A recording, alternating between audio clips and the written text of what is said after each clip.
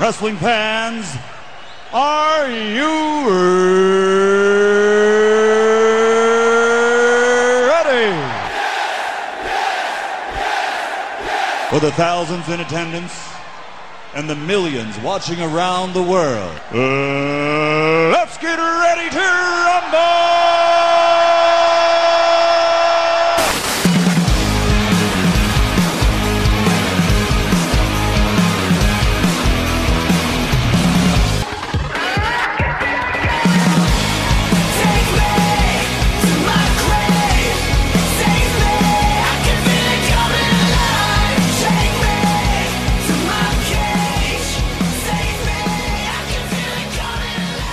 What's going on, guys? Welcome back to Wrestle Rant Radio for Thursday, September 30th, 2021. I'm Graham G.S. Matthews. Hope you guys are doing well and having a great week. And ahead of the WWE Draft this coming Friday and next Monday on Raw, we got WWE superstar Angelo Dawkins here on the show today to talk all about the draft, his history with the draft, his recent stint on SmackDown, and so much more. In addition to the usual conversation with Mr. Marceau breaking down the Extreme Rules pay-per-view from last Sunday, Raw on Monday, Dynamite from Wednesday, and everything else going on in the world of wrestling from the last week. We'll get into all of that momentarily, but you can check out new episodes of the show every single Thursday on WrestleRant.com, WrestleRantRadio.com, iTunes, Stitcher, Spotify, TuneIn Radio, iHeartRadio, Google Podcast, and Podbean. Rate the show, review the show, subscribe to the show, and never miss an episode every single Thursday. But before we get to Mr. Marceau, like I said, to the second half of the show, let me introduce right now my guest for today's show. Very special exclusive interview with WWE superstar, one half of the Street Profits, and former NXT Tag Team Champion, SmackDown Tag Team Champion, and Raw Tag Team Champion, Angelo Dawkins. All right, what's going on, guys? Graham G.S. Matthews here with Fansided Daily DDT ahead of the WWE Draft Night 1 this Friday night on SmackDown on Fox. Today we're talking with one half of the former Raw, SmackDown, NXT Tag Team Champions, Angelo Dawkins. Angelo, what's going on, my man? Oh, man, what's up, man? How you doing? Doing great, dude. Obviously, we got the draft in 48 hours from when we're speaking right now, but just 3 days ago, you were at Extreme Rules, you and Montez Ford. Great match with the Usos for the SmackDown Tag Team titles. Of course, you guys didn't come out with the championships, but still, stealing the show. What were your thoughts on the match? I thought, it was a good match. We went out there. I felt like I let my boy down. Friday, I had a prior engagement that I had to honor, and the Usos and the Bloodline took advantage of a nice little 3-1 advantage, and that ended up paying the price for us Sunday. And they took advantage of his injured ribs, which they injured on Friday. But other than that, I'm happy with the match. I'm pissed that we lost, but yeah, well, stealing the show nonetheless, like you said. I mean, you guys make magic every single time you guys are in there with the Usos. So win, lose, or draw, it was a great match regardless. But, of course, looking ahead to the WWE Draft this coming Friday and next Monday on Raw USA Network, it's an interesting time, always unpredictable for WWE. You and Montez know the draft very well over the last couple of years, which we'll get into. Nervous, excitement, what are you feeling going to the draft on Friday, not knowing where you might end up? I'll go more excited. We've been on Raw before. We've had success on Raw. We've obviously been on SmackDown. We've had success here. So, anywhere that we go, we're excited. Yeah. All three brands, you guys have held the championships in all three brands over the last couple of years. And like you said, SmackDown. Triple Crown? What was that? Triple Crown? Yeah, exactly. One of only two teams ever to hold all three set of tag team titles within a year and a half of each other nonetheless either, which is pretty cool as well. You mentioned it before. Last Friday night on SmackDown, Montez had to fly solo. You had a prior engagement. He went up against Roman Reigns. Great showing there. After a match like that, Montez flying solo, you see that for 1 week. Obviously, you guys reunited 2 days later at Extreme Rules, but you see something like that. Does that make you nervous? There is a chance that you guys could be split up in the draft. It's happened before. It could happen again. Or are you guys confident that you're going to remain a unit regardless of where you go? Hey, we're confident. We're two confident individuals. No matter what happens, wherever we go, if we go as a tag, who we gonna dominate? If we go where we end up having to go solo, hey, Ted's gonna go do his thing and I'm gonna go do my thing. We still gonna be brothers in the end. And you mentioned before how you guys were on Raw before, jumping to SmackDown on last year's draft. Being on both brands for an ample amount of time, do you have a preference between the two? Some people say, that they bleed blue. They're SmackDown people. They enjoy Raw, but they're kind of more partial to SmackDown, or vice versa. In your last 2 years on the main roster, have you been partial to one show or the other a little bit? No, I don't think, wherever we go, I got love for both brands, honestly. I mean, SmackDown and being on Fox and being on that platform and just being on a Friday is awesome. Just getting the weekend started, and then being on Monday just to be able to be everybody's start of the week to entertain and just to have fun. I mean, I got love for both brands. So wherever we go, we'll be good.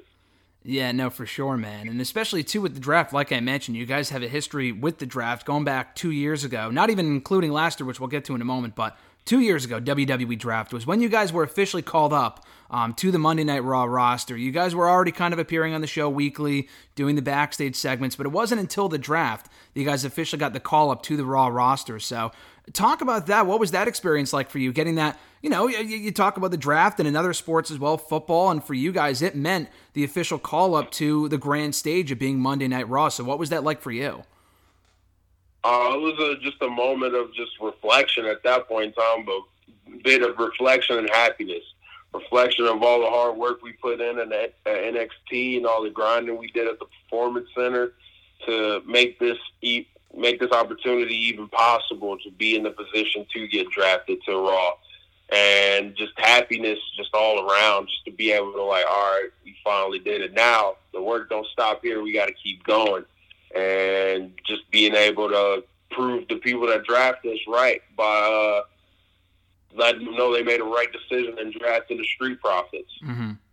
And in going to Raw 2 years ago, I mean, like I said, you guys were already appearing on the show on a weekly basis. But by that point, did you have an idea that you guys were Raw bound? I mean, by that point in time, it looked like you guys were headed to Raw, but it wasn't 100% confirmed. Was that a foregone conclusion for you, or was it like much of a surprise as it was for the rest of us? I feel like there was a chance we could have ended up on SmackDown, I believe, at that point in time. It was like we could have ended up anywhere. We could have still been at NXT at that point in time, too, just still making appearances on Raw.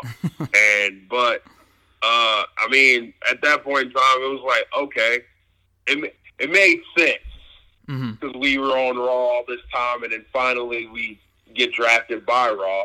It was only fitting that we get drafted by Raw since we've been on there for, I don't know what, a month at that time? Month and a half, if I'm not mistaken. Yeah. And so, yeah, it felt like it was the right choice at that time. But we were expecting to either go to SmackDown or still be at NXT. So, it was a bit of a surprise as well. So what about last year's draft? Compare that to last year's draft, because not only were you guys drafted to SmackDown, but at the time you were drafted, you guys were the Raw Tag Team Champions, which I don't think has ever happened before. So when you see your names pop up, how shocked are you to see that yourself drafted to SmackDown along with Montez, considering the fact that you're one half of the Raw Tag Team Champions at that point? We were really shocked at that point in time, but because at first I remember when the New Day got drafted to Raw, I was like, ooh, we about to go up against the New Day on Raw. Okay, cool. And then they was like, oh, Street Profits to SmackDown. I was like, oh, all right, I guess we're going to SmackDown. Sweet. Cool, let's go. So, I mean, we had the title swap with the New Day. And, it made it funny because, Survivor Series, literally 3-4 weeks later, we ended up wrestling the New Day, the team that we swapped titles with. Yeah. So, in a way, we're kind of like Raw and SmackDown Tag Team Champions at that time. Yeah. I mean, still, you guys never lost the Raw Tag Team Champions. Exactly. I was just about to say, you guys never actually lost the Raw Tag Team title. So if you do end up Raw in this upcoming draft and switch shows for the third straight year, that's obviously something you guys can go after. But, you talk about that. I forgot the timeline there, but you mentioned it. The Raw, the New Day went to Raw first, followed you guys going to SmackDown a couple of days later. But what's that atmosphere like backstage, not only for you, but kind of just for everyone, ready to see their name pop up in whatever show? What's that atmosphere backstage like like at the WWE draft shows from what you've experienced so far? Oh, the atmosphere is chill, nice and calm.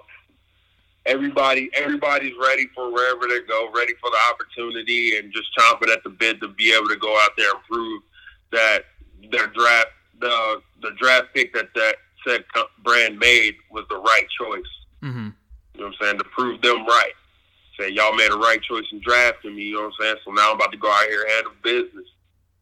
Yeah, and you guys were definitely an example of that, being the SmackDown Tag Team Champions right from the get-go last year. And, I mean, obviously, wherever you go, you want to end up on the same show as Montez, of course, being drafted as a unit. Beyond Montez and probably Bianca as well, you guys just being one giant trio, beyond those guys, what about anyone else on the roster that you want to end up on the same show on? As far as, like, backstage friends or someone that you want to be able to see again that was on Raw that you can't see right now being on SmackDown, is there anyone specifically that you want to end up on the same show as coming out of this draft? Gotta go with Viking Raiders. Okay. For one, you know, Viking Prophet Brothers. Viking Raiders, I would be cool. Ricochet. Okay. We go way back as well. RK Bro. Mm-hmm. I just really want to be around for the interactions for Riddle and Randy, just because I just laugh every time Riddle talks and Randy's just looking at him like, bruh. Yeah. He don't even say it. He just does the whole hand motion, zip it, throw away the key. It's great. That would be a cool little backstage. Mm-hmm. I gotta go with Big E. Go E. I mean, he was on SmackDown. Now he's on Raw. Yep. He's WWE champion now. But Big E and the New Day, and we had our little backstages with them. So, oh yeah. Yeah, I mean, you mentioned it right there, but my next question for you, teams that you guys still want to get in the ring with, because in the last 2 years, you guys have mixed it up with quite a few teams. You mentioned the New Day last year at Survivor Series. If you end up on the same show coming out of this draft, you can run it back again. Whether it be the New Day again, the Viking Raiders running that back, you mentioned RK Bro, maybe, Reunited Hurt Business, that could be among the choices as well. I mean, we kind of saw that on Raw this week. Oh, yeah, Hurt Business. Yeah. Hurt Business is back. I'd love to get in there with Shelton and Cedric. That'll be fun. Yeah, you guys just missed each other last year, right? Because didn't they kind of come around the time that you guys went to SmackDown? Yep, sure did. Nice. They were wrestling the New Day for the Raw Tag Team Champions to see who was going to face us at Survivor Series. We were ready for either one. Yeah. Yeah, no, that'd be awesome. And now that they're back, hopefully as of Monday's Raw, obviously that's yet to be confirmed. But from what it looked like on Monday, it looked like we got the Hurt Business back, which would be awesome to see you guys in the ring with them. And kind of going back to NXT for a second, we talked about being on NXT before arriving on Raw. You, Angelo, I mean, you were on NXT for such a long time before arriving on the Raw roster. You were part of one of the first episodes of NXT when it was still kind of what it turned into before 2.0. Seeing it evolve into what it is now with NXT 2.0, your thoughts on the evolution of NXT, watching from afar now, not being in that locker room, but seeing what it's, kind of turned into with the vibe and whatnot, and what you've kind of noticed on that front. Oh, man, I love it. I love the fact that they're changing it, and because things have to evolve, and they're making new stars and evolving along with it as well, and then knowing how it was when NXT first made the transition from FCW to Orlando at the Performance Center, and seeing what it was at that time and seeing it continue to grow, keep the ball moving, continue to grow, and just produce more and more superstars. I think NXT 2.0 is taking it to a whole nother level with it. I mean, you got stars like Braun Breaker, MSK, Hit Row, Toxic Attraction, Tommaso being the veteran there, Johnny Gargano, Dexter Lumis, him being married now, which is probably one of the funniest things ever. But yeah, man, just watching those superstars just continue to evolve and improve and just make NXT 2.0 what it is right now, and it's looking really good. Yeah, we don't know what the extent that NXT is going to have in this draft, whether they're going to be included or not. Officially, it doesn't look like they will be, but it's always possible. I mean, like you said, 2 years ago, you guys were drafted from NXT to Raw, so anything can happen. But let's say a tag team or a single star, whoever was to be drafted from NXT to whatever show you guys end up on. Who is someone that you want to get in the ring with from NXT in the immediate future, if it were to happen?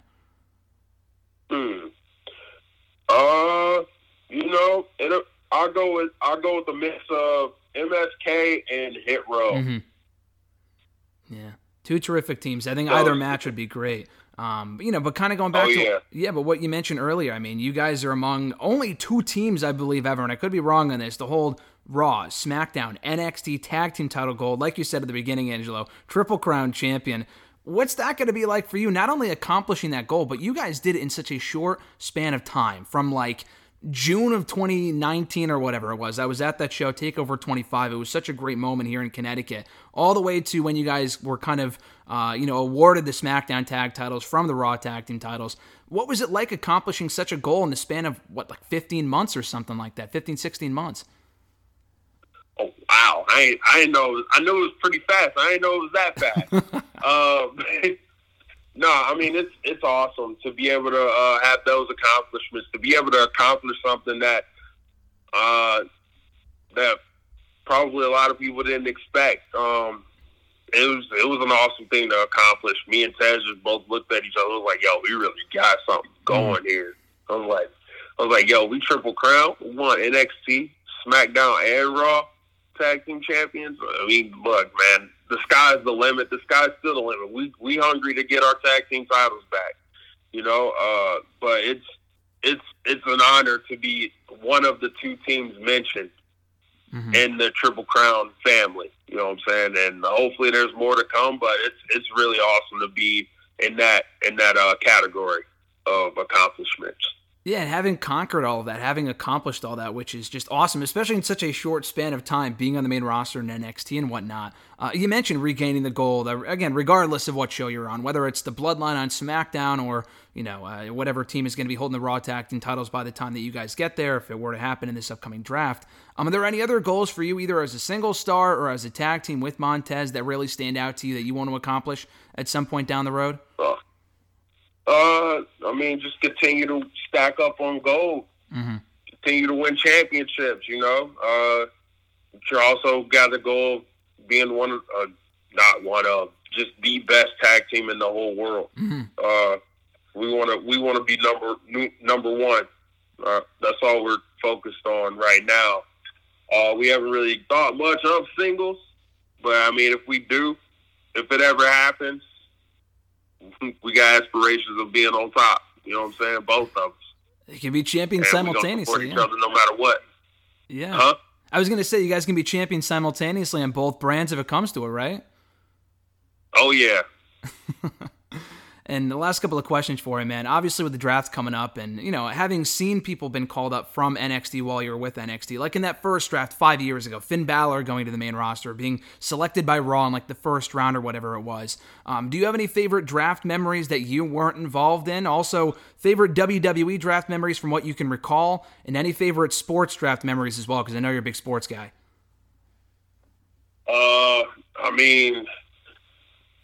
Favorite sports draft memories, I definitely gotta go with Eli Manning refusing to play for the Chargers when he got drafted and getting traded to the Giants. That's one. Also, I have to go with 2016 when we were at the Performance Center when Finn and all the other NXT guys got drafted. And that was just being there to support them, man. You know what I'm saying? See them go, because I've been around them for a while, and we trained together and stuff like that. So being able to see them achieve their dreams and achieve their goals and finally make it to getting drafted was awesome to see. For sure, so man. I'll go with those.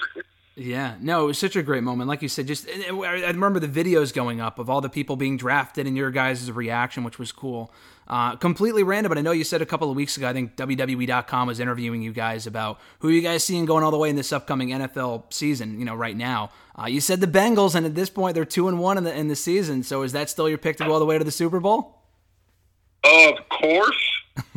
Of course. I mean, look, the only thing I'm upset about with the Bengals right now is that they let me down week 2 because then I had to hear Montez and Seth Rollins talk a bunch of crap about how good the Bears are, which now we see that ain't the case.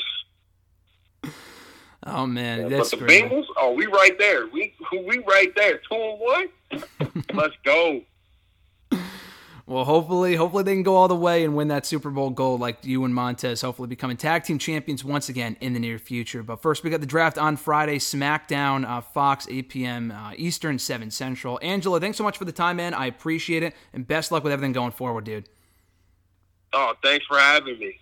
Big thanks to Mr. Dawkins for his time talking all things WWE Draft and so much more. Be sure to check out the article version of that interview over on Daily DDT as of tomorrow. Should be up before SmackDown on Friday night. But with all that being said, speaking of the draft, we're going to have a lot to talk about with the draft, Extreme Rules, Raw, Dynamite, and so much more with Mr. Marceau. So let's throw it to my conversation with the one and only Mr. Marceau, RJ, right now here on Wrestle Rant Radio. We got a new AEW TNT champion. The Hurt Business is back, baby. We got a WWE draft coming up tomorrow as we speak, and on Monday as well. It's a yet another newsworthy week, Mr. Marceau. A lot to break down. What's going on, brother? A lot to break down. I can't wait to go over it. And that's not even including not so extreme rules from Sunday, which overall, I'm going to be honest with you, I might be one of the few that feels this way. A pretty decent show. I enjoyed the show, except for that awful ending and some of the stuff in the middle, but we'll get to that. An above-average Raw on Monday. Dynamite last night, a bit of a tribute show to Brody Lee. And like I said, we're going to save the draft stuff probably for the end before SmackDown tomorrow, Raw on Monday, Part 1 and Part 2 respectively. A lot of brand changes I could see happening, changing the landscape of both red and blue brands, so we'll get into all of it. As well as Lio Rush also came out of retirement too. We haven't talked about that yet. I haven't mentioned that. I mean, what's he like, the thrower right now? It's just like the 10th time he retired? I don't care. Is it more retirements than Terry Funk or Thrill Ride? I'm not sure. I honestly, I wouldn't, like, thing is, like, he came back for that Battle Royal, and then he was like, oh, I'm definitely retiring, and then all of a sudden he's like, I'm back now, like, and I like Lio Rush, but, like, the whole, like, retiring, coming back, like, it's just, I don't know. It's just, like, you either retired or not. You can't just, like, have one foot in, one foot out, because then no one could trust you. Yeah, I don't know. It seems like, I don't know. I haven't really followed his work a ton since he left WWE or got released a few years ago, about a year and a half ago. But, he was in Ring of Honor for a little while before showing up in WWE. I don't know if he burned a bridge there, but he kind of made the jump to WWE. Obviously burned a few bridges there, spoke out when he probably shouldn't have, even though he was right in certain cases. I mean, right from the get-go, literally within like a month or two of getting hired, the guy was blasted on Twitter. Remember that Asuka comment? No one's ready for Asuka, or no one's ready for Emma, or whatever, after Emma got fired. I guess she wasn't ready for Asuka, I think the tweet was. People just really didn't like him after that. That happened, and then a couple of other stuff along the way. Taken off TV, put back on TV, released. He was in MLW for a cup of coffee, went over to New Japan. I thought he signed over there. I guess not. Out of retirement again. And he's back with AEW. So excited to see him there, but it is a bit questionable as far as his track record. How long is he going to last? We will soon see. But we'll get into Lio Rush and Dynamite in a little bit. I do want to start off with Extreme Rules from Sunday. Probably the oldest thing that happened to this point. Like I said, overall, a good show. He did open the event with an impromptu 6-man tag team match. The entire New Day, Big E, Kofi, and Woods taking on Bobby Lashley, AJ Styles, and Omos, with Big E pinning Bobby for the win. And I enjoyed the match. I thought it was a great match. Big E pinning Bobby, I was not a grand fan of, just because they were setting up the championship rematch for the next night. I realized why they did it, but I hate even to say to pin AJ Styles, but at this point I feel he's more expendable than Bobby Lashley. But still, I thought this was a great match to kick off the show with, even though they definitely should have advertised it in advance.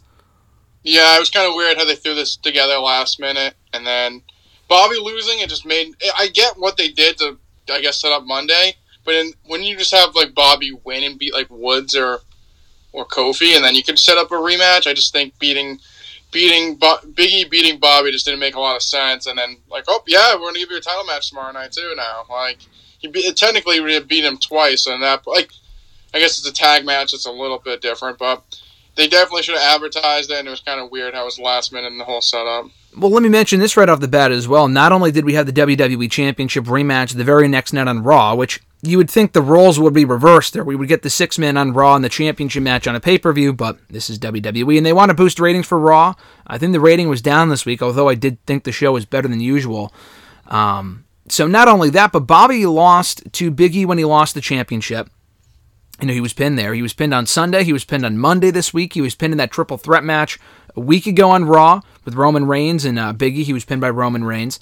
So that's 4 losses in the matter of a couple of weeks. And you know he's going to take a 5th loss come Crown Jewel when he very likely faces Goldberg. Yeah, I mean, he's lost a lot lately. He was protected very well, but like since he's lost the belt, or like you said, the last week and a half, he's lost so much. It's just going against Goldberg. I mean, I'm glad it's not for the title, but he's easily going to lose. Yeah, maybe that's why they did the title change with Big E when they did, to kind of prevent that being for the championship. I guess they could have done a non-title, but for Bobby to lose when he was champion, because you know Goldberg's going to win, would have been dumb. So, I mean, I hate the fact that he's losing anyway. Unless Bobby goes to SmackDown, gets a fresh start over there. We'll talk about it a little bit later on. I thought the Usos versus the Street Profits for the SmackDown Tag Team titles was a great match and probably one of the better matches in the entire show. These two teams work amazingly well together. I thought this was great stuff. And keeping the belt on the Usos was the right call, so what say you? Yeah, I thought this was a great match. I think the Usos are just one of the best teams in the world. I mean, they're great. Street Profits are good as well. I think they had great chemistry. Great heel, babyface dynamic. I think everything else was set up correctly, and I thought Usos had to go over here, keep the momentum, with them being basically Roman's flunkies, and got to keep them strong. If you have you can't really have. I feel like I hate when there's like a champion that has a group, and like the guys in his group are just a bunch of losers. It just, I don't know. Doesn't make them credible at all. If I don't know. I just feel like it happens all the time. Like they have backup or something like that, and they're all losers. It's like, why would you ever take them seriously? Or like, why, whoever they if they attack someone, they should immediately get their ass kicked. So I'm glad that they won here and kept them strong and make them seem like a big deal. Yeah, especially after already doing the match twice on TV. I think they lost both times by DQ, so they needed a clean win here. They got that great match. So they also teased on SmackDown, I believe, a week ago, Alpha Academy, Otis and Chad Gable stepping up for a shot at the tag titles. Now, this could change in the upcoming draft. They could very well break up Alpha Academy because that's what WWE does. Do you see them being the next team to get a shot at the tag team titles coming out of this pay-per-view? Yeah, it makes sense. I mean, something new. They haven't gone for the titles to my knowledge yet. I thought they're the most plausible team next. It doesn't seem like the Mysterios would be doing anything. Rude and Ziggler are basically enhancement talent at this point. And they really don't have any other teams that go for the belt, so I would do Alpha Academy next. Yeah, and I think it would be a great match. They really haven't done anything recently to earn the shot, but I mean, if you can give them another win or two, this is WWE. They're contenders within a couple of weeks. I mean, I know there's no power rankings in this company like there is in AEW, which they're finally utilizing correctly, and that was a big, issue of mine with the AEW power rankings for a long time. But no, I thought this was well done. Charlotte Flair, Alexa Bliss, Raw Women's Championship, a much better match than I thought it would be, to be honest with you. They haven't really gone into a lot of the supernatural stuff in the last couple of weeks, which I appreciate because it's not for me, pal. It's not for me.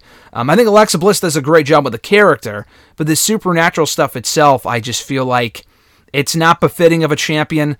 I feel like putting the belt on her here, even though she's been undefeated all year, which is worth noting, would have been the wrong call. People could say whatever they want about Charlotte, but she consistently brings the best out of her opponents for the most part. That Nia Jax match a couple of weeks ago was terrible. At least they had a bit of a better match the next week after that. But no, this was really good. I think this was only like the second ever match these two have ever had, with the first being at Survivor Series like 4 years ago in one of those brand supremacy matches. So I enjoyed this. Charlotte wins clean. I was ready to praise everything about this segment until we got what we got afterward, which saw Alexa Bliss foam from the mouth, seemingly be written off the show. And we found out later on from PW Insider and other sources that Bliss was this was intended to be a write-off of the Alexa Bliss character for the foreseeable future, to go get sinus surgery or something along those lines. So if this was the end for her for now, I think that's great. But the way they wrote her off with Lily getting ripped up, I mean, that was great. I don't know why they chanted "Thank you, Lily." They should have been chanting "Thank you, Charlotte." But beyond that, the whole the foaming thing not even working. It just looked goofy as all hell. So what were your 2 cents on this, Mr. Marceau? I thought the match itself was great. Like you said, I think Alexa does great with the character. The less supernatural stuff, the better. But she's great. I think she's great in the ring, or good enough to pass as a good wrestler. She's one of their top 6 women they have in the company. I feel like she, besides the 4 horsewomen, her and Asuka are probably the next 2 that build up a good reputation, credible women in the company. So I thought it was good. Like you said, the ending was like, if they just ripped up Lily and she just moved on with her day and so it was like crying, whatever. The whole foaming stuff, though, was absolutely terrible. Big Alexa guy here, but I mean, it was awful. Like, she was wailing, and you could clearly see, like, some kind of tablet on her tongue, like, trying to foam, and it just came off terrible, and I don't really get it.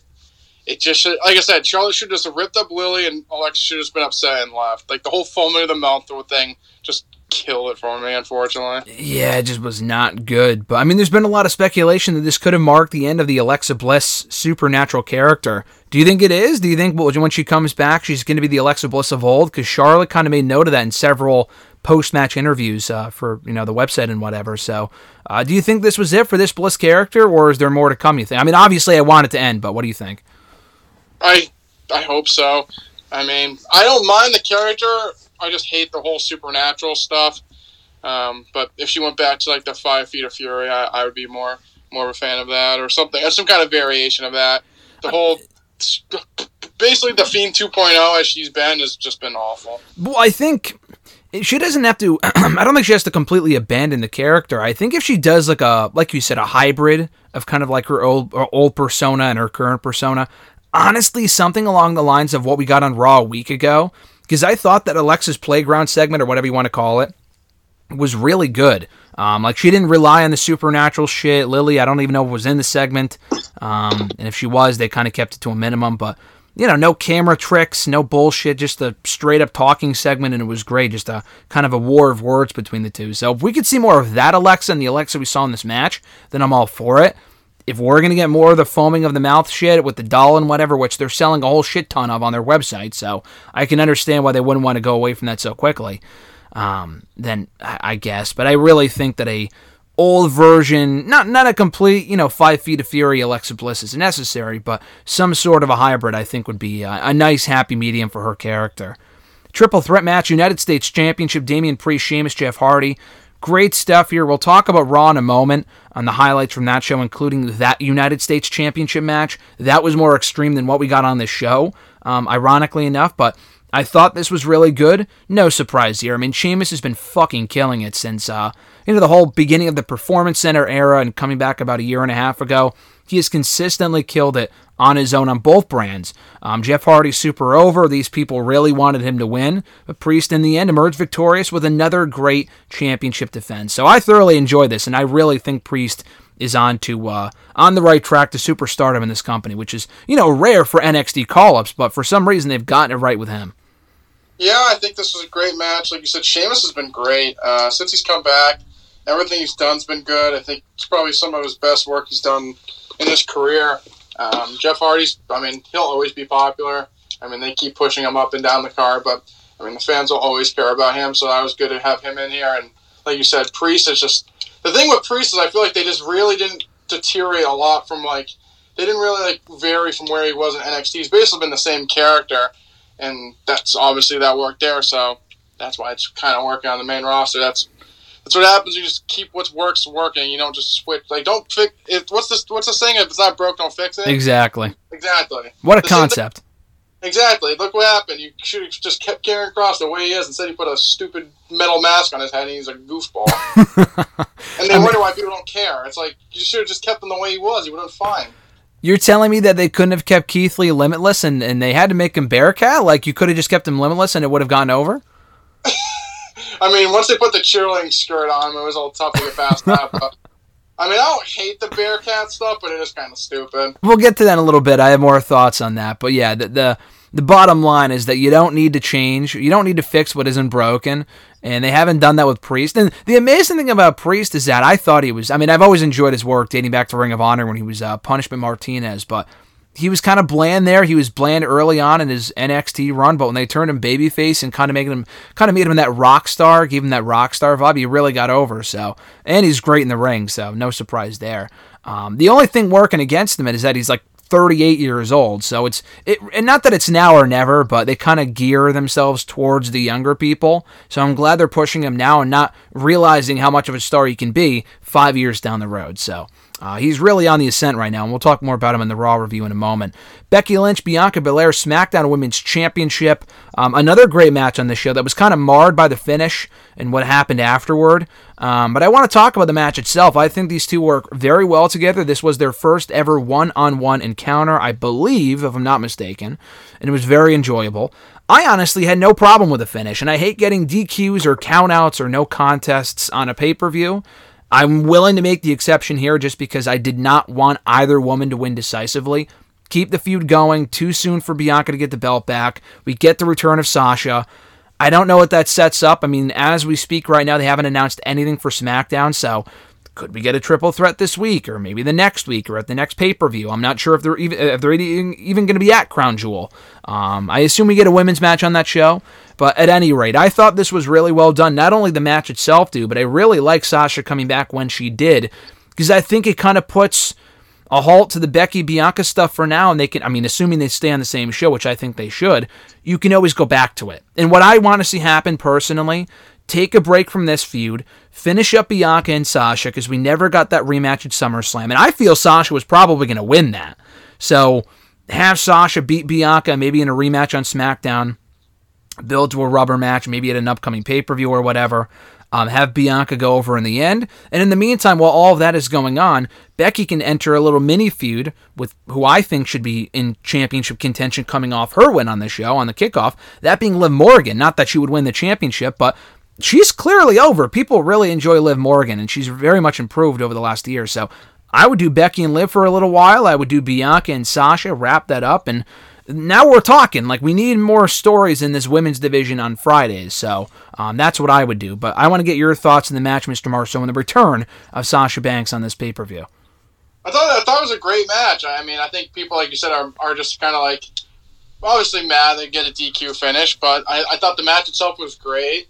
Becky's been killing it since she's come back. Mm-hmm. I think a lot of people are upset that she went heel, but I don't know. I just feel like she's not, like, she has the, like, persona, like, she has, like, that, like, bitchy persona down well now, and, like, kind of, like, I don't know, whenever I hear her talk, I feel like it's her genuinely talking, and it doesn't seem like it's, like, scripted or anything like that. Like, it seems genuine. I think the accent helps her a little bit. Like, she kind of sounds snooty with the Irish accent. Like, it just, like, she has, like, the I don't give a fuck attitude, and I think that's helped her a lot since she turned heel, and I don't know. I think on the ring wise, she looked great. I love like the new rock bottom that she does, the manhandle slam or whatever she's calling it.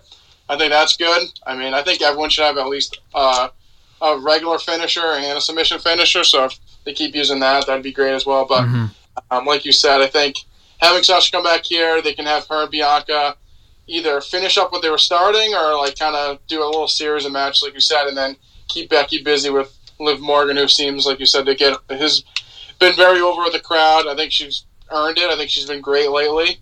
Hopefully they can book those other women they called up, like Tony, Shotzi, and Tegan Knox a little bit more somehow, because I feel like they've been pretty much off TV and not doing anything since they got called up. So, but I think do those two feuds and maybe do Natty and Tamina versus Knox and Shotzi, because that's what it seemed like you'd be going before Natty got hurt, and they really haven't gone back to it. So I think SmackDown's in good hands. I think they could gain some women as well, but if they build around these two feuds, I think it's a good start, at least, and make Liv Morgan seem a bigger deal than she has since she was in the Riot Squad. Are you telling me you're not invested in Toni Storm's current storyline, if you can even call it that, with her fawning over Dolph Ziggler and Rick Boogs and her involvement in that whole crap?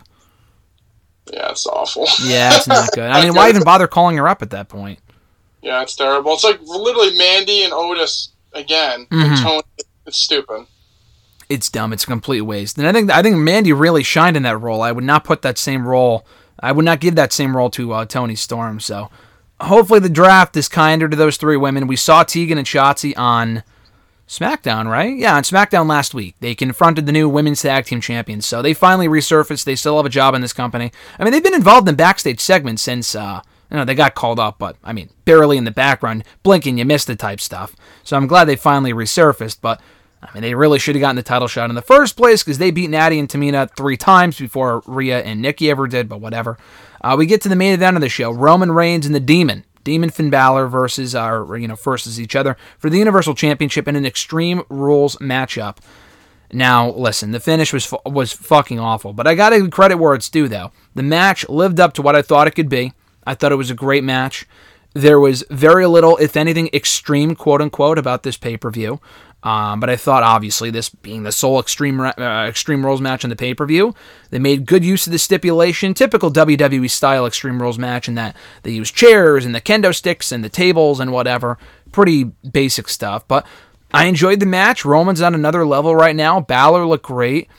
And I honestly don't really see, and we talked about this last week, I thought there was a chance that Balor could win. I was in the minority there, and obviously I was wrong. I'm not saying he was going to win. I was just saying there was a chance he could win, but I thought at the very least, if Roman wins clean, we didn't sit here and pitch a week ago, oh, he's got to be protected with the smoke and the mirrors and the bullshit and all this other stuff. If you just have him put up a good fight and Roman pins him 1, 2, 3, that's really all that matters. But that's not what happened, dude. I mean, they really went out of their way here to try to protect Balor, but it ended up making him look worse with him squirming around on the ground and the music playing, which is...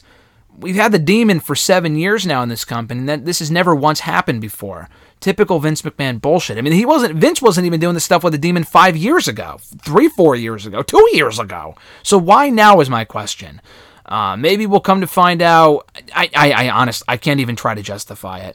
And then the turnbuckle shit was just terrible. The guy's 180 pounds soaking wet, so the fact that he would break the top rope just by standing on it was dumb. It came off terribly. The crowd didn't know how to react. Maybe we'll come to find out on SmackDown that Heyman was behind it, but even then it was a dumb finish. But at any rate, Roman wins with the spear. That's it. So the right result, but the road they took to get there was really unfortunate because I thought it marred what I thought was a very good main event. Yeah, I thought the match itself was good. The finish was absolutely terrible. Like I said,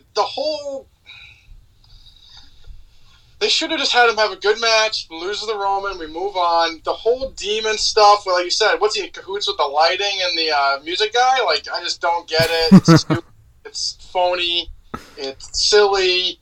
The whole sequence of the music and him, like you said, heart beating up was really dumb. Then they're playing the music as he's, legitimately, beating the shit out of Roman. They're playing his fucking music as he's killing Roman. And then literally he's on the top rope to do the coup de grace, and they're doing, basically the point when during his entrance he does, the hands up, and they do the lights, and all of a sudden it just buckles and he falls down. It made legitimately no sense. All of a sudden the lights became normal again. Like I said, so maybe the lighting guy was like, oh shit, and turned the lights back on. It just was typical Vince McMahon phony bullshit, and it was terrible. And there was no reason to do it. It was really dumb. Like you said, it's not like he's fucking Big Show and the ring. He's one of the smallest guys on the roster. He shouldn't. There's unless they're people on the top rope all night. Not all of a sudden he got on it and just snap. It was just stupid, and there's no justifying it. This is classic Vince McMahon, terrible fucking booking, phony cartoon bullshit. And I think they wanted the Fiend to look better, or the Demon to maybe build him up more and maybe make him seem like a more credible guy and maybe use the Demon character more, but it just came off silly and stupid. I don't think it killed the Demon, which a lot of people said it did, but I don't think it helped whatsoever. I mean, if anything, I really have no desire to see the Demon brought back anytime soon coming off this ending, do you? No, like I said, it did more to damage the Demon than help him. But it didn't ruin him, though. No, it didn't ruin him, but yeah. I mean, do something like this again, might as well just bury his grave. It was awful. It was bad. One of the worst things I've ever seen. It was awful. It was up there with one of the goofiest WWE mid-90s bullshit pay-per-view Raw finishes you would expect, like I said, 20, 30 years ago. It reminded me a lot of the Fiend Seth Rollins ending. No, 100%. Horrible. 100%. What were your 2 cents on that podcast with the Broken Skull Sessions? I mean, I'm not surprised when Seth said that it definitely wasn't their idea for having the match like that and that he wanted to kill Vince. I don't blame him. It was fucking And then Bray Wyatt tweeted out wait to hear my end of the story. I mean, I think they both thought it was stupid because it was awful. How many stories do you think Bray has about being not buried, but I mean he was buried a few times here, and literally buried at Payback 2014. We ranted about that 7 years ago. We'll rant about it now. But still, how many stories do you think he has about all the dumb finishes that he's been involved in? And I'm sure not every creative idea that he had was great, but I mean he's probably been overruled on a lot of creative decisions over the years, right? Yeah, I mean, I bet you there's probably some, like you said, there's probably some of his ideas that were probably pretty stupid, too. I'm really interested to see whose idea was to have him fucking burned alive, because that was a terrible idea as well. I mean... I didn't, honestly, with his supernatural shit, I didn't mind that. I just thought the follow-up was bad, personally. Yeah, we're going to give your gimmick to a girl, and then we're going to lay you off. That's a good idea. It was just not good. It reminded me of that, and just, I feel like that ruined the show, because I thought, all in all, every match, delivered in the ring.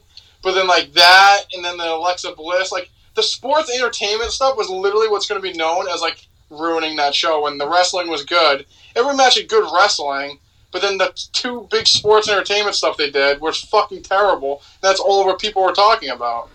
Yeah, that's the only thing this pay-per-view is going to be remembered for. That and the Bliss thing, unfortunately. It overshadowed every good thing they did on the show, booking-wise, match-wise, which is really unfortunate. But I don't know about you, but I'm looking forward to the inevitable talk as Jericho or Bray Wyatt talks about being beaten by John Cena at WrestleMania 30 and how dumb that was. I mean, I will never die on that hill. That's the dumbest decision of all time. I was going to say, that hill you will find my body on because I will never get over that. Ugh, it's awful. Just terrible. Like you said, though, I enjoyed this pay-per-view overall from an in-ring standpoint. Those final 3 minutes were just god-awful. Just god-awful. And now we have Roman Reigns versus Brock Lesnar. The stage is set, now official, crown jewel for the Universal Championship.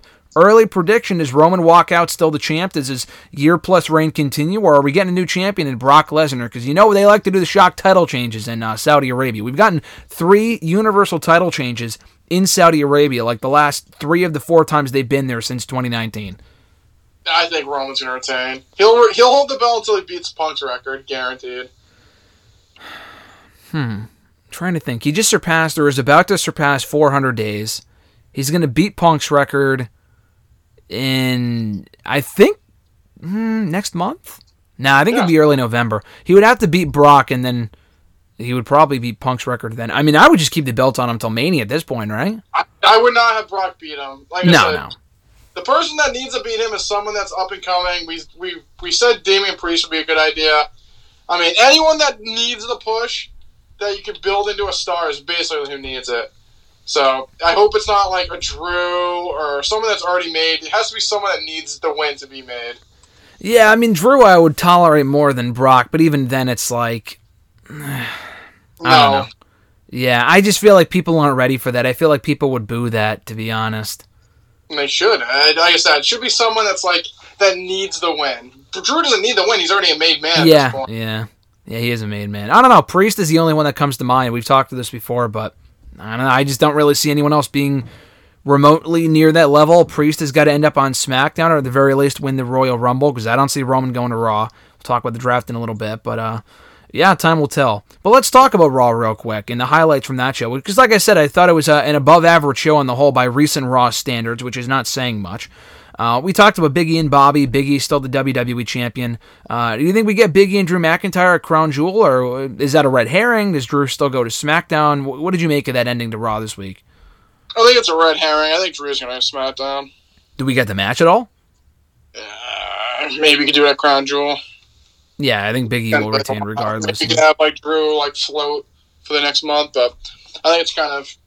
I mean, I feel bad for Raw because I feel like Drew's is basically their Roman Reigns on Raw, but I feel like he's done everything on Raw at this point. Might as well move him to SmackDown. Yeah, time to move on. I don't think them switching Big E to Raw and Drew to SmackDown's a fair trade, but I feel like at this point, even though Raw is their biggest show, SmackDown is their biggest show clearly right now with the ratings and it just is. I mean, it's just a way better show and it's booked better, and I just feel like Raw, they need to shake it up. They need to make it more interesting, and hopefully they can do that, but I just feel like anyone moving from SmackDown is going to be like mid-card guys that they might start pushing maybe, but I don't think I'll do too much for Raw, unfortunately. I mean, has anyone moved to Raw in the last year that really benefited from last year's draft? Like, people that were already on Raw benefited, like a McIntyre and, Becky and stuff like that. But can you think of anyone that was moved to Raw maybe Sheamus,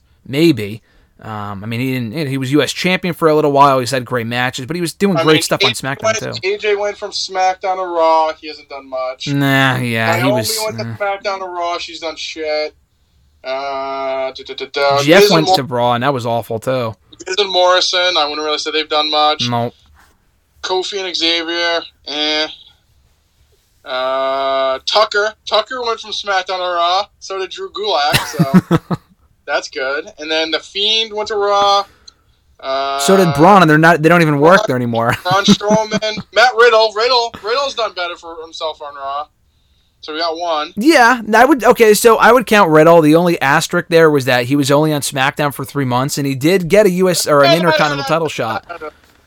He probably would have done big things on SmackDown, right, had he not gotten moved. But I will take him going to Raw because he's been a success story there. We have Alexa Bliss. I mean, she's done better. She's definitely done better. I will give you that. Elias. Where the fuck has he been? Lacey Evans. I mean, she got pregnant, so she hasn't really been on TV. Sheamus, like you said. Nikki Ash. I mean, definitely. She's been pushed way more than SmackDown. And everyone else is not even in the company anymore, so I don't even have to go. No, Davikato. But he went to SmackDown. Yeah. I mean, I think we named a few people, but I mean, I don't know. I feel like SmackDown's like anyone they're gonna lose is like mid card people, so it's not gonna like be a huge deal. Like you're not like Drew is Drew's like one of the only like top tier guys, and I don't think they're moving like Seth from SmackDown to Raw. Like maybe they move Edge to Raw, and kind of maybe that's how they try to like balance it out. Yeah, balance it out with Drew, but like he's a part time guy, so it's like, Drew's gonna be there every week. I'm like, you're gonna move like the Mysterios, like I feel like anyone you move from SmackDown is a star. It's like they'll move like Owens or Cesaro or Shinsuke, and I just feel like none of those people would really make a big deal of Raw, unfortunately. It's kind of funny that you mention that, because if you think about the overall landscape of like the brands right now, haven't the roles kind of been reversed? Because I feel like everything you just said was with the other way around, maybe like 10 years ago, 10 years ago, even 15 years ago, where they would put the mid-carders on SmackDown. They really wouldn't have the star power, but they would make stars out of who they had. The problem now is that Raw's taking these stars, but they're not really making stars out of the people. Like, out of SmackDown's mid-carders, Raw's mid-carders would become stars on SmackDown. SmackDown's mid-carders are really, really not doing much more than they were on SmackDown. Big E is going to become, he's the WWE champion, which is cool. But I feel like SmackDown, or Raw, is where the SmackDown people go to die. I mean, Jeff Hardy has been a complete loser on Raw. I want to see him go back to SmackDown and actually be utilized and do something over there. I mean, the guy's 40-something years old, but I don't know. It makes absolutely no sense. We'll talk about actual trades in a moment as far as who should go where, but it is funny looking back on last year and seeing how many people actually benefited from going to Raw. There were a few, you're right. Definitely were a few. But the overall majority, I mean, the show has been just abysmal. I mean, it has been probably the worst it has ever been this last year. And hopefully the draft can change that, but time will tell. But I do want to mention this, though, in relation to Raw from this week. Hurt Business, seemingly back. Cedric Alexander, Shelton Benjamin and Cedric Alexander getting involved in the WWE Championship Steel Cage match, helping out Bobby Lashley. Couldn't help him win the championship, but they were wearing the shirt. They helped him out in the main event. Is the Hurt Business back, and how thrilled are you about that? Because it was obviously way, way, way too soon for them to be breaking up about like 6 months ago, whenever they did right before WrestleMania. It's nice to see them back, but it just like kind of shows that they like clearly made a mistake breaking them up. I don't know what they did. It was dumb and didn't really make much sense. And if they're back together, I feel like it's WWE admitting that they did something wrong. But I don't know. It might be too they've been flunky. They've been losers for the last 4 months. Why should I start caring about them? So maybe they can get some steam back. But I don't know. I just feel like they made the mistake. They haven't treated. It's not like they like broke them up and they've been doing something of note lately. They've been losers since they left the Hurt Business. So we'll see. But I don't know. It just doesn't. I think it just they should have just kept them together. I just don't know. Like, there was no reason to break them up because they literally did nothing with them. Mm-hmm. I don't know. It made no sense. And maybe they wanted the presentation more with MVP and Bobby because it's just kind of cleaner. But, I mean, now that they're facing the new... Maybe they're only bringing them back because they're facing the New Day and it's just kind of keeping them busy. But, I don't know. I just think it was kind of dumb to break them up in the first place. I could see a scenario where we get, the Hurt Business versus New Day next week on Raw in that same show. Bobby goes to SmackDown and the reunion is short-lived. Yeah, it could be. I mean... I just, like I said, why do it then? I just don't, why do it then? It's not like people are going to tune in because the Hurt Business are back. They're, like I said, they've been treated as losers the last couple months. It's just, I don't know, it's just weird. Weird. Yep, that's this company for you in a nutshell. Speaking of losers, Ricochet, challenging for the 24/7 championship on the show against Reggie. You had a lot to say about this on Twitter. I want to get your thoughts on it here as well. Oh, my God. When's his contract up? For the love of God, he's got to go. I love Ricochet. He was great in NXT. Since being called up, he's been an absolute loser. And once his contract's up, like I said, I don't know when it is. He has to go back to Prince Puma. He has to. He has to work under a mask. The guy's been literally a glorified job guy for the last, 2 years. I love him, and just him being in the 24/7 stuff just, legitimately pisses me off. I don't understand. How do you ruin this guy?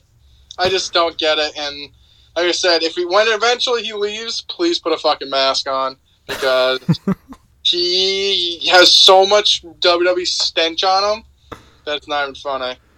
Dude, it's ridiculous. I saw that graphic and I'm like, are you fucking kidding me? I mean, come on, man. This is the same guy that also lost to Riddick Moss about a year and a half ago on Raw for the 24/7 championship. Remember that? He shouldn't be wrestling for the 24/7 championship, let alone losing for it. It's awful.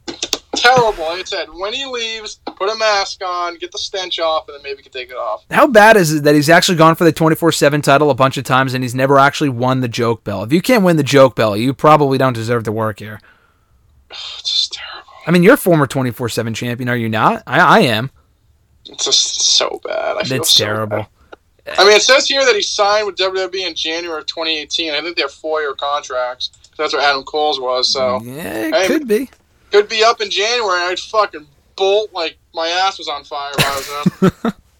I mean, people were saying about around this time, year and a half ago, his contract isn't up anytime soon. Because remember, he lost to Brock in 90 seconds at what was it, Super Showdown or whatever it was in 2019 or 2020. So that was then. If it wasn't up anytime soon then, we could be closer to the end of his contract now, which could be early 2022, which I really hope it is. It's crazy. Keith Bearcat Lee re-debuting on Raw this week. Great to see him.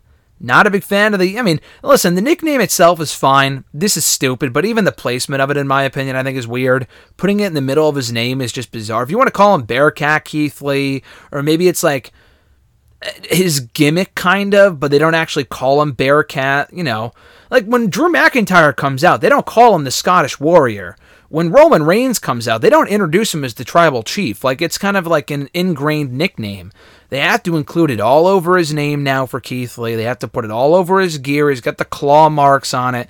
He's got the shorts. The baggy shorts are back, which look terrible. I'm sorry. They do not look good. Him killing Akira Tozawa here was good. I don't know if a heel Keith Lee would work. I just feel like he's too likable and he's too...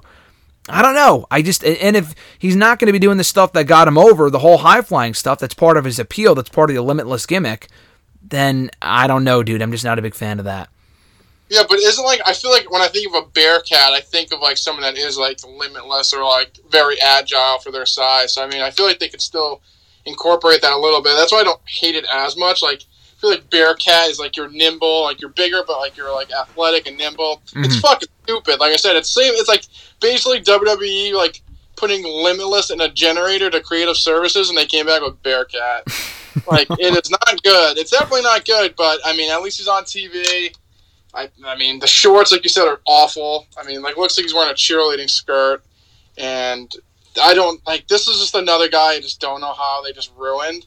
But he's honestly at the point that he might as well just wait for his contract to get up and leave. He's He was literally WWE or NXT champion. He drops the belt, comes to Raw, and has done legitimately nothing. And it's sad. And he missed some time due to the injury, the COVID thing, and I get that, but they haven't done much with him since he's come back at all. He lost to Bobby Lashley in 5 minutes when he first came back, and the Bearcat thing doesn't really bother me as much as... I don't know, dude. Do you think he could thrive as a heel? Because I feel like he's just not a natural heel. I feel like they don't have to, every big black guy that we have, Bobby Lashley and Omos, they got to be heels. I think Bobby and Omos thrive in that role, but I don't think Keith Lee's one of those guys. I feel like he can be the exception and kind of be who he was in NXT. Again, what a concept. Yeah, he should just be like a babyface and people would cheer him. I don't know what they're doing with him. Yeah, I don't know. It's weird. I think he could really do well in WWE, and I'm really shocked they haven't done more with him because he's a big guy. He's not an amazing talker, but honestly, dude, if they actually utilized him correctly, I mean, had they not, the damage has been done. He's not buried or anything. He can't bounce back from it, but you talk about people who could beat Roman Reigns, I feel like it could have been Keith Lee had he not been, very much de-emphasized over the last year. Couldn't agree more. And now we're at a point where, I don't know, he won this match, and I don't want to completely shit on him, and maybe he'll end up on SmackDown in the draft, but the heel thing, I don't know. Not a big fan of that. Hey, at least he doesn't have Adam Cole as his manager, right? Adam Mole, and they were going to change his name. They were going to change the name, the hair, and everything, and that guy could not have been smarter to get the fuck out of there. Damian Priest versus Sheamus, no DQ, no countout match, the match that we should have gotten to the pay-per-view. I thought this was a great match, dude. I thought Damian Priest looked great, Sheamus looking great as usual, still the United States champion, and an awesome way to blow off the feud, so I have no complaints about this whatsoever. Yeah, I mean, thought it was good. No complaints. I mean, Raw needs this, and it's going to suck. Speaking of something that's terrible, I gotta say this. Charlotte Flair, Doudrop, lasting all of 90 seconds. They kind of gave away the open challenge ahead of time. The more I see of Doudrop dancing, the more I'm annoyed of this character. I really enjoy Piper Niven. I enjoyed her time at NXT UK. Great person, very nice. Had a chance to see her last month at SummerSlam. This gimmick is fucking... I almost honestly prefer that she was with Eva, because this gimmick is fucking awful. It's terrible. They kept the name. The Doudrop is like a dance move now. This went over like a fart in church, and she was made to look like a moron by losing to Charlotte in 90 seconds via a distraction roll-up or a finish or whatever when Eva Marie walked out, and they're still doing that feud. I mean, I assume it's done now that Eva got beat up by Shayna. But this was really bad. I mean, that's an example of someone that can build up and really make a star out of. Not to say they can't, but this is not how you do it. I mean, you saw, once they switched her name, I knew she was screwed. I mean, I think she's, like you said, she has the ability to be great if she just was booked the right way and kept her name. The whole Doudrop thing, it just screams like she's just booked to be a comedy character and just a joke, and that's what it's been, and I fear for her. Yeah, I fear for her immediate future on the show. Maybe she gets drafted, but even still, I don't see that happening, and I just, keeping the name, not only changing the name, but keeping the name was even worse. Their logic was, I got to stick it to her by being successful as Doudrop, or whatever the hell it was also really, really, really dumb. Do you think Shayna Baszler can bounce back? We talked about it last week. The badass Baszler is back, and she once again killed someone on the show, that being Eva Marie. No remorse this time. I'm glad they're sticking with this. We'll see where she winds up in the draft, but I don't know, dude. Call me a fool, but I'm slightly optimistic that this might be going somewhere with her. Fool. You should call you a fool, so I'm going to call you a fool. I think she has the ability to be booked correctly. I mean, we'll see coming up, but I mean, it seems like they're going that direction, so we'll see what happens, but I think she's been booked well enough that I'm going to call you a fool and think that I'll be a fool with you, actually. You can call us both fools. Call us both fools, exactly. So, I don't know. I want to see her do well. I'm a big Shayna Baszler fan. It's been long enough since we've seen badass, dominant Shayna Baszler, so hopefully it won't be long before we get that. We're getting it now, but how long until she runs into the wall that is Charlotte Flair is the question. Time will tell me. We got to probably start placing bets on that one. Before we get to the draft, though, nothing really to note from NXT. We won't really go into that this week, but I do want to get a couple thoughts from you on Dynamite. We got a new TNT champion, dude, Sammy Guevara besting Miro in the night's main event. Great match, great moment. Personally, though, as we said a week ago, I thought it was just too soon. I know it coincided with the Brody Lee, hometown, former TNT champion. That's great. I would have saved this for Full Gear because it looks like they're not going back to a rematch anytime soon. So, I don't know. I really would have stretched this feud out a little bit more than they did. Yeah, I'm with you on this one. I think they should have drawn it out a little bit longer. I like Sammy, but I mean, I feel like Miro was just starting to get gaining kind of momentum as this new character, and then they immediately lost it. So, I guess we'll see. But I would have kept the belt on him a little bit longer. Yeah, I would have held it at least until Full Gear. At least until Full Gear. If not Full Gear, then do it all out. But they did that random Eddie Kingston match instead that came out of absolutely nowhere. The way this was booked was weird to me because they did the Fuego del Sol thing, which I thought was well done. But then they moved away from it for a couple weeks, and then they went back to it with Sammy. And they put Eddie Kingston there in the interim. Like, why not just do the Sammy match at All? Sammy wasn't even on All Out. So isn't that weird? Like, shouldn't they have just done the match at All Out and had the title change there? Yes. Yeah, it's just weird. But they already announced that his first championship defense, he teased feuds with Scorpio Sky and Ethan Page backstage after the show, so I assume those are inevitable matches we might be getting over that championship. But his first defense comes next week on the anniversary show against none other than former NXT star Bobby Fish, current MLW star. Bobby Fish put out a challenge on Twitter as soon as the show ended. It was confirmed in a backstage segment during Roads to the Top, and a match I did not expect to see in 2021, but Bobby Fish versus Sammy Guevara for the AEW TNT title. Your thoughts on that, Mr. Marceau? It's interesting. I think it'll be a good match, a nice one-off, but, I mean, that's all it's going to be. I mean, I like Bobby Fish. He's a little older. I think it'll be a good match. Do I see him staying in AEW? Probably not. Yeah. But I think it's a cool little one-off.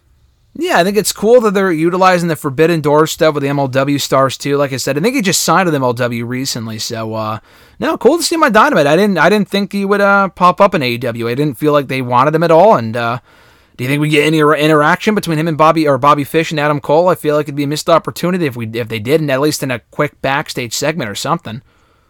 I think it'd be pretty cool if you had to, like you said, acknowledge each other. So I'm down for that. I think it'd be cool if Sammy beat him, and then the Elite came out afterward, and Adam Cole beat the shit out of him. I think that'd be sick. Yeah, that sounds good. Not even like a trolling way. I think it'd be cool to be like, hey, Undisputed Era sucked, and the Elite is where it's at. Or hey, like I texted the other day, dream booking scenario, long-term booking here. KOR and Kyle O'Reilly and Roderick Strong leave NXT at some point. And Cole says fuck you to the Elite because they turned on him initially years ago. And we get Undisputed Era versus the Elite in AEW at some point in a War Games, Blood and Guts match at some point down the road.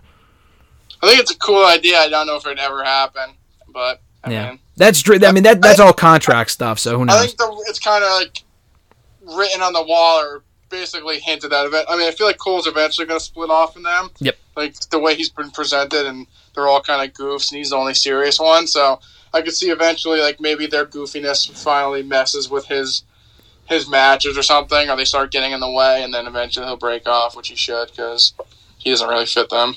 Well, let's talk about Cole. He came out to a monster reaction to start this show in a great match with Jungle Boy. Awesome opener. Cole wins. My only nitpick, as you could probably expect, I fucking hated how we kicked out of the Panama Sunrise, but won with the Boom. Listen, the Boom is a good move and all, but I mean, he really should be winning with the Panama Sunrise if he's going to hit it. So I hate when they do that. But still a great opener. And we're getting a 10-man tag next week. In addition to Bryan Danielson versus Nick Jackson this Friday on Rampage, we're getting the Elite versus Bryan Danielson, Christian Cage, and Jurassic Express. Maybe Frankie as well. 10-man tag next week on Dynamite. So what's the next step here, dude? Because not only are we getting that match next week, and I thought that Bryan might be working his way through the Elite to get a rematch with Kenny at Full Gear, but it was announced that we're getting a Casino Ladder match, the return of the Casino Ladder match. Why even call it a Casino Ladder match when it's not in Vegas? I don't know. But they're bringing it back next week on the anniversary show of Dynamite, the 2-year anniversary show, and the winner gets an AEW World Championship opportunity. So your thoughts on that and how this is all going to shake out for the AEW World Championship picture going into Full Gear?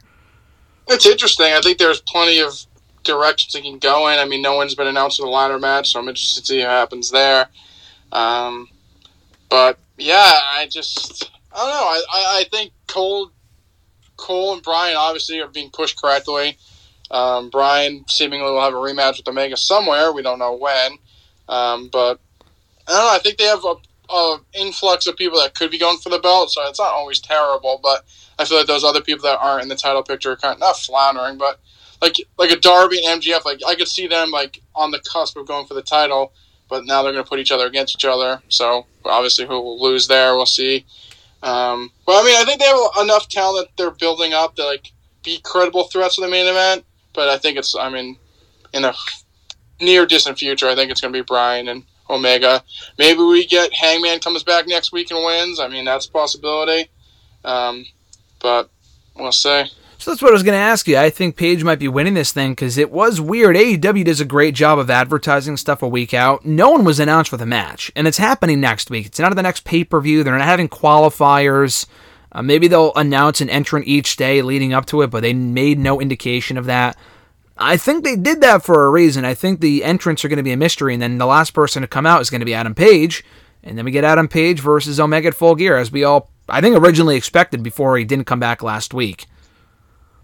So how do you tie up him and Omega and Bryan then? So I saw some people say this: what if you do Omega and Page at the next pay-per-view for the title? Because Page gets the title shot by doing this. He's not number one anymore. It kind of, explains that. And then in the next pay-per-view, you have, leading up to it, you have Bryan work through the Elite, leading up to him and Cole at the show. I mean, he doesn't have to, it really doesn't matter who wins, because if Page wins the championship, I don't think they would do Page and Bryan right away. I would have Cole win, to be honest with you, and then maybe Cole gets the shot against Page at some point down the road. But, that's what I would do. Would that make sense to you? Yeah, it makes sense. I mean, but then, like I said, it wouldn't really be tying up Bryan and Kenny right now. But I guess, like you said, if he had to go to the Elite, he lost to Cole, then you'd kind of have to go back. You'd have to kind of go back to the drawing board and find another way after Omega. But then if Omega lost the belt, then I don't know. It'd kind of be weird. Or you're going to fight over nothing. So well, that's the thing. So I don't think. Well, I mean, when he first came to AEW in the first place, he didn't want the championship, right? He never said that. He just wanted Omega. I think he just wants to face Omega. Okay. All right. I mean, if they're going to do that, then I'm fine with it. Yeah. So we'll see. Maybe they do it at Revolution or save it for Double or Nothing. I mean, hey, long-term storytelling, right? They're so good at it. We'll see. We got another long-term story told on, or blown off rather, on the show last night with a Brody lead, tribute match, Dark Order versus HFO. They're doing the Orange Cassidy Jack Evans match on Friday's Rampage hair versus hair and whatnot. This was what it was. The match itself was really nothing out of the ordinary, but they did a nice job honoring Brody, which was nice, and the crowd liked it. And they got the widow out there, the son, -1 out there, whatever. It was cool. Nice moment. Was this the big blow-off to the Dark Order angle with, them getting back on the same page? Do you think when they started doing the teasing of the tension within the group a couple of months ago, and then Alex Reynolds left, and Evil Uno wasn't on the same page, this to me felt like the blow-off to the angle, and I don't want to sound like I was a little disappointed. It was a great moment, and I don't want to say, oh, it should have been Bray Wyatt. I mean, maybe it couldn't have been. Maybe he's not AEW bound. But what were your thoughts, and at least maybe not the match itself. It was a clusterfuck because there were 16 people in there. But the angle being blown off, was this the big payoff, you think, or is there still more to come with the tension being teased within Dark Order? I mean, I think if they're going to blow it off, they might as well just do it here. If there's no, big reveal. I mean, it makes sense, just they're fighting and they finally got back on the same page. I mean, I just feel like now they're on the same page, it's not really going to change much with their booking, so it doesn't really matter, but I don't know. I don't want to, have them kind of reconcile here and then start fighting again. I just don't care enough. Yeah, that's weird, but I mean, also, now that they're back on the same page, where do you even go with them from here? Aren't we back at square one now that they're back on the same page? Because they're still a joke stable. I don't know what to tell you. I mean, I don't know, and I enjoy the Dark Order. I just don't really know. It's oh, they're back together, great. What now? I don't know. I don't want to see them go for the tag titles. They're just kind of there right now. Kind of an update though. Where do you see Bray Wyatt being AEW bound? It's been 2 months since he got released, and his non-compete is going to be up in a month on October 29th, almost exactly a month from today. So do you still see him showing up in AEW? There's been rumors of him going to Impact. What does the future hold for him? I mean, I think he can go anywhere he wants. I don't know if I'd go right to AEW. I feel like there's just too many cooks in the kitchen at this point. If anything, I would try to go maybe Impact or somewhere else, kind of build yourself up a little bit and then maybe go to AEW. But right now they've had so many new people debut. I just feel like it would just be an influx of people. There'd be so many people everywhere that it'd be so fucking mind-blowing. Yeah, I don't know. If he's not going to do something with Dark Order, which I think is a great role for him, I'm just not really sure what else you do with him. You know, like he's not going to be in the main event scene. He doesn't really fit the Omega. Even anything with Punk or Bryan or Cole, it just kind of feels like he'd be doing something else. So, I don't know. Maybe Impact is the best place for him to go. Time will tell. One last thing on the Dynamite front, though. Darby Allin and MJF seemingly entering a feud, which I kind of figured. I think I talked about it last week, but we got their first face-to-face confrontation on the show.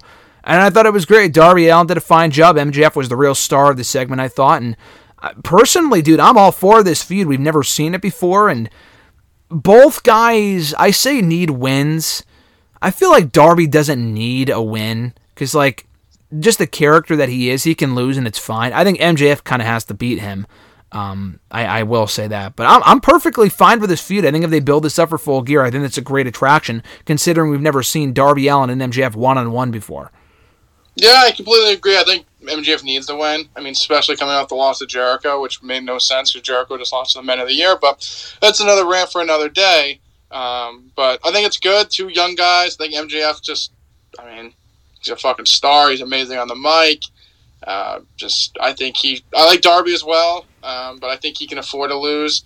I feel like he's kind of in that Jeff Hardy babyface role that people still cheer him even if he loses from time to time. And him losing to MJF, it's not like he's losing to like Cesar Bononi or anyone. Like, MJF's only lost 2 single matches. Should only be one to Moxley. Another story for another day. I'm not bitter or salty about it still. But no, him losing to MJF, that's not like losing to a job guy. So I don't see an issue with that. And I think MJF should win, and maybe we get more Sting and Darby somewhere down the line. Yeah, we'll see how where Sting factors into this as well, and maybe he'll go off on Sting more. He called him one of the best second men. Is that what he called him last night on the show? Yeah, he did. In addition to calling him a school shooter on a skateboard, and also saying that he should have died in the car crash instead of his uncle. Yes. Great stuff. A little far, I could see people thinking, but I honestly had no problem with it. I thought it was funny as hell.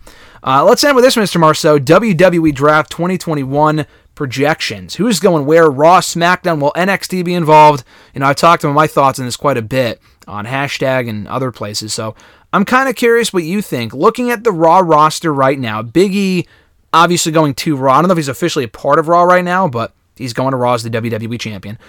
Beyond that, though, if you look at the Raw roster, SmackDown rosters, who do you think needs a move more than anyone to a separate show?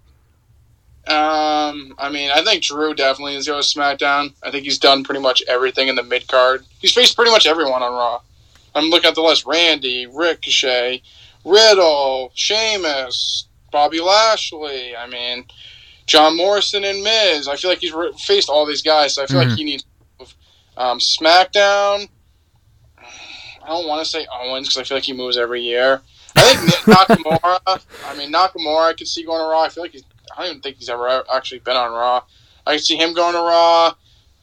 Maybe Cesaro. Or would you got to swap him and Priest, right? If you put Nakamura on Raw. Yeah, I think Priest and Shinsuke should definitely be moved. I think that's a definite. Mm-hmm. I'm not going to go so far as to say it's a definite, but I do want to see it though. Oh yeah, I definitely want to see that. So I'll take back the definite, but I definitely want to see that. And then I don't know, like maybe Balor, but. I don't know. I like maybe Apollo Crews. Like I feel like some mid card guys can maybe move to Raw because I feel it's like the SmackDown 6 or like the 6 job mid card guys they've had for like the last year. Well, that's why I'd keep Balor where he is because he just got there. So I honestly I know what you just said, but I would move Owens. I know he does move every year, but at the same time, it's like he already lost to Roman 3 times. He failed to win the Intercontinental Championship. He did the same Zayn shit every fucking for a lot already. So. I feel like that is almost a definite. Even if he leaves in January, I still feel like he's got to move to Raw, and probably Cesaro too. Yeah. Not that anything's really going to change for them on Raw, but it freshens up SmackDown at the very least.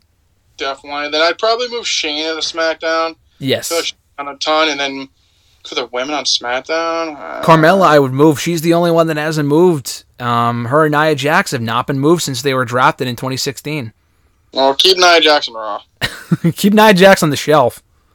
Yeah. I wouldn't mind Bayley going to Raw when she comes back. Yes, she will be, I think. That's my prediction. So, yeah, I mean, besides that, like, Naomi's going to be on SmackDown. Liv Morgan's done good on SmackDown. Bianca, Becky, I mean, you're going to keep all those people. I say move Jeff. Jeff Hardy? Yes. Yeah, you can move Jeff. Like I said, you can move Jeff and then maybe send one of those other mid-card guys, maybe like Sami Zayn or Apollo or kind of like Cesaro, one of those guys. Like I said, I feel like those 6 guys have been in like the Intercontinental title picture for like the last like 3 years. So move them along. I mean, I don't really see anyone else that like sticks out. I wouldn't mind if Alexa went back to SmackDown. I feel like she fits better on SmackDown. Mm-hmm. I mean, Raw does have more people they use at least. Like Zelina's on SmackDown. Who cares? Tamina, Natty, Shotzi, Tegan, Tony. I mean, none of those girls have really been used. Naomi's kind of like in a little thing with Sonya right now, so probably want to move her. I hope Sonya actually returns to the ring. I think she will. So, yeah, I mean, I think there's some decent moves. I think SmackDown will probably get the better of Raw. Just looking at the rosters right now and who could potentially be moved. But, I mean, we'll see what happens. Maybe they swap Rhea and Nikki with Tegan and Shotzi. Or I could see Toni Storm going to Raw and being one of Charlotte's next opponents. I wouldn't mind seeing that. I wouldn't hate that either. And that'd be cool. I mean, she's obviously just arrived on SmackDown, but they've just done absolutely nothing with her on that show. Exactly. As far as tag teams go, do you see anyone switching shows? I think the Viking Raiders can move. Not that it really matters much, but they've been on Raw since they got called up. Either them or Mansoor and Mustafa Ali, tag teams like that. I don't. Maybe the Profits. Do you think they're going to be broken up after last week? Probably not. What about Viking Raiders? I could see them going to SmackDown. I don't know who you trade back, but not Alpha Academy. Rude. You could do Rude and Ziggler. I mean, yeah, they move every year too. But I guess you're gonna have to. Yeah, so we'll see. I think good moves. Just fucking maybe not even move them both. Just move one of them because I think Rude is far better on his own. The guy's like 45 at this point, but I never really understood why they didn't do more with him. But yeah, Asuka, you think she stays where she is? Yeah. Yeah. She's another one that's got to like probably just leave altogether. I just feel like she's another one that's done everything. I don't know. There's just nothing excites me about Asuka at this point. Exactly. I'd keep her where she is. Yeah, I don't know. What about NXT? Who do you see getting called up from NXT, if anyone? I think Io has a good chance. Even as tag team champion? I mean, who cares? They don't even keep them. I mean, I think her and Raquel have a good chance. I saw something about maybe Hit Row getting called up. Maybe I think MSK could surprisingly get called up. I feel like they need new tag teams that like actually matter. Okay. I want to getting called up. No one really else sticks out too much looking at their roster. What about Von Wagner? Von Wagner, no thank you. Honestly, I wouldn't be surprised if like a Ridge Holland or one of those guys got called up. Ridge and Pete? Or just Ridge on his own? I think Ridge on his own. Okay. Maybe that's why he's lost a lot lately. Maybe. Austin Theory, I mean, I feel like they've done nothing with him down in NXT. Like him, I wouldn't mind him getting called up. He is. That's why he's not been on the show lately. I think that's a given. Yeah, so we'll see. Yeah, that's a couple of good options. What about LA Knight? Yeah, that's possible. He's lost a lot lately, too, so calling him up. Even the Imperium guys, Aichner and Bartel, I mean, I wouldn't hate if they got called up. I feel like their time's kind of over in NXT. Yeah, and I agree with that. What about Cameron Grimes? Any shot of him getting called up? Yeah, I'd keep him down in NXT. Yeah, I don't know if he's going to be booked too well on the main roster. I mean, it would be cool, but at the same time, I don't know. What about Johnny Gargano? Any chance he finally gets moved after like 6 years? Him and Ciampa are there for life. I think that's pretty well established by this point. Kushida, Santos? Yeah, I would keep him down a little longer. What are your 2 cents on Hit Row standpoint? You mentioned it, but I want to get your take on it, though. I wouldn't hate them getting called up. I just would fear for them. I mean, I think Swerve would be perfect, like mid-card. You could have the 2 Top Dollar and Ashanti being the tag division. Because, like I said, they do need more tag teams. I mean, B-Fab needs to be stuck in NXT for another 3 years. But I think she's great, but I mean... we got to call his bait, dude. How bad was that match on Tuesday? Yeah, I was going to say, she needs a lot more work in NXT, so...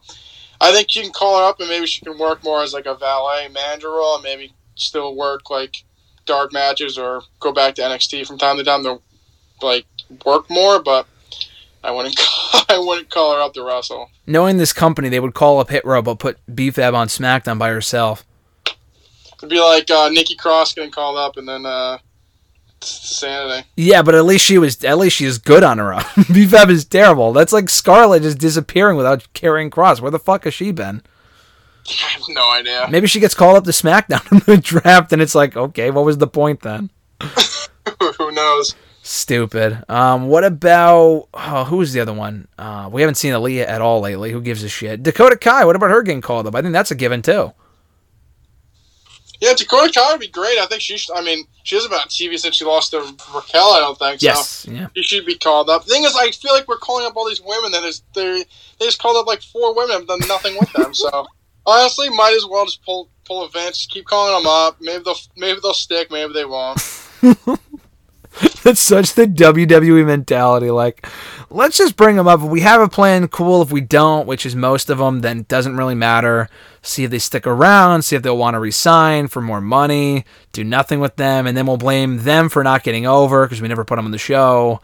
That's like the WWE mentality. It's so stupid, but it doesn't matter unless the creative improves overall for this company. It doesn't matter who's on what show, what you're calling it, NXT 5.0 or what. The rating was down 100,000 people this week. It doesn't. I mean, to me, that doesn't really matter. I mean, it was around 600,000 to begin with, so who gives a shit if it's back to what it was? Who cares? The show needs work. It's got potential. But we'll see. We'll see who moves where, dude. And there's a lot of potential moves that could be made. I'm excited for the draft. I always am. But until the creative improves on a show like Raw, then nothing will truly change. So, again, like I said, time will tell. And hopefully it can improve over time. And that's the hope. We got to remain optimistic here. But at any rate, dude, that's going to mark it for today's episode of WrestleRant Radio for September 30th, 2021. New episodes every single Thursday on iTunes, Stitcher, Spotify, TuneIn Radio, iHeartRadio, Google Play, and Google Podcast, or whatever, Podbean and Google Podcast. Rate the show, review the show, subscribe to the show every single Thursday. We'll be back, Mr. Marceau, next week here on the show to break down the WWE Draft, both nights of it, and talk about the anniversary edition of Dynamite and so much more. So I look forward to Mr. Marceau. Great time as always. Any parting thoughts before we ride off into the sunset here? Got nothing for you. What's on TV tonight for NFL?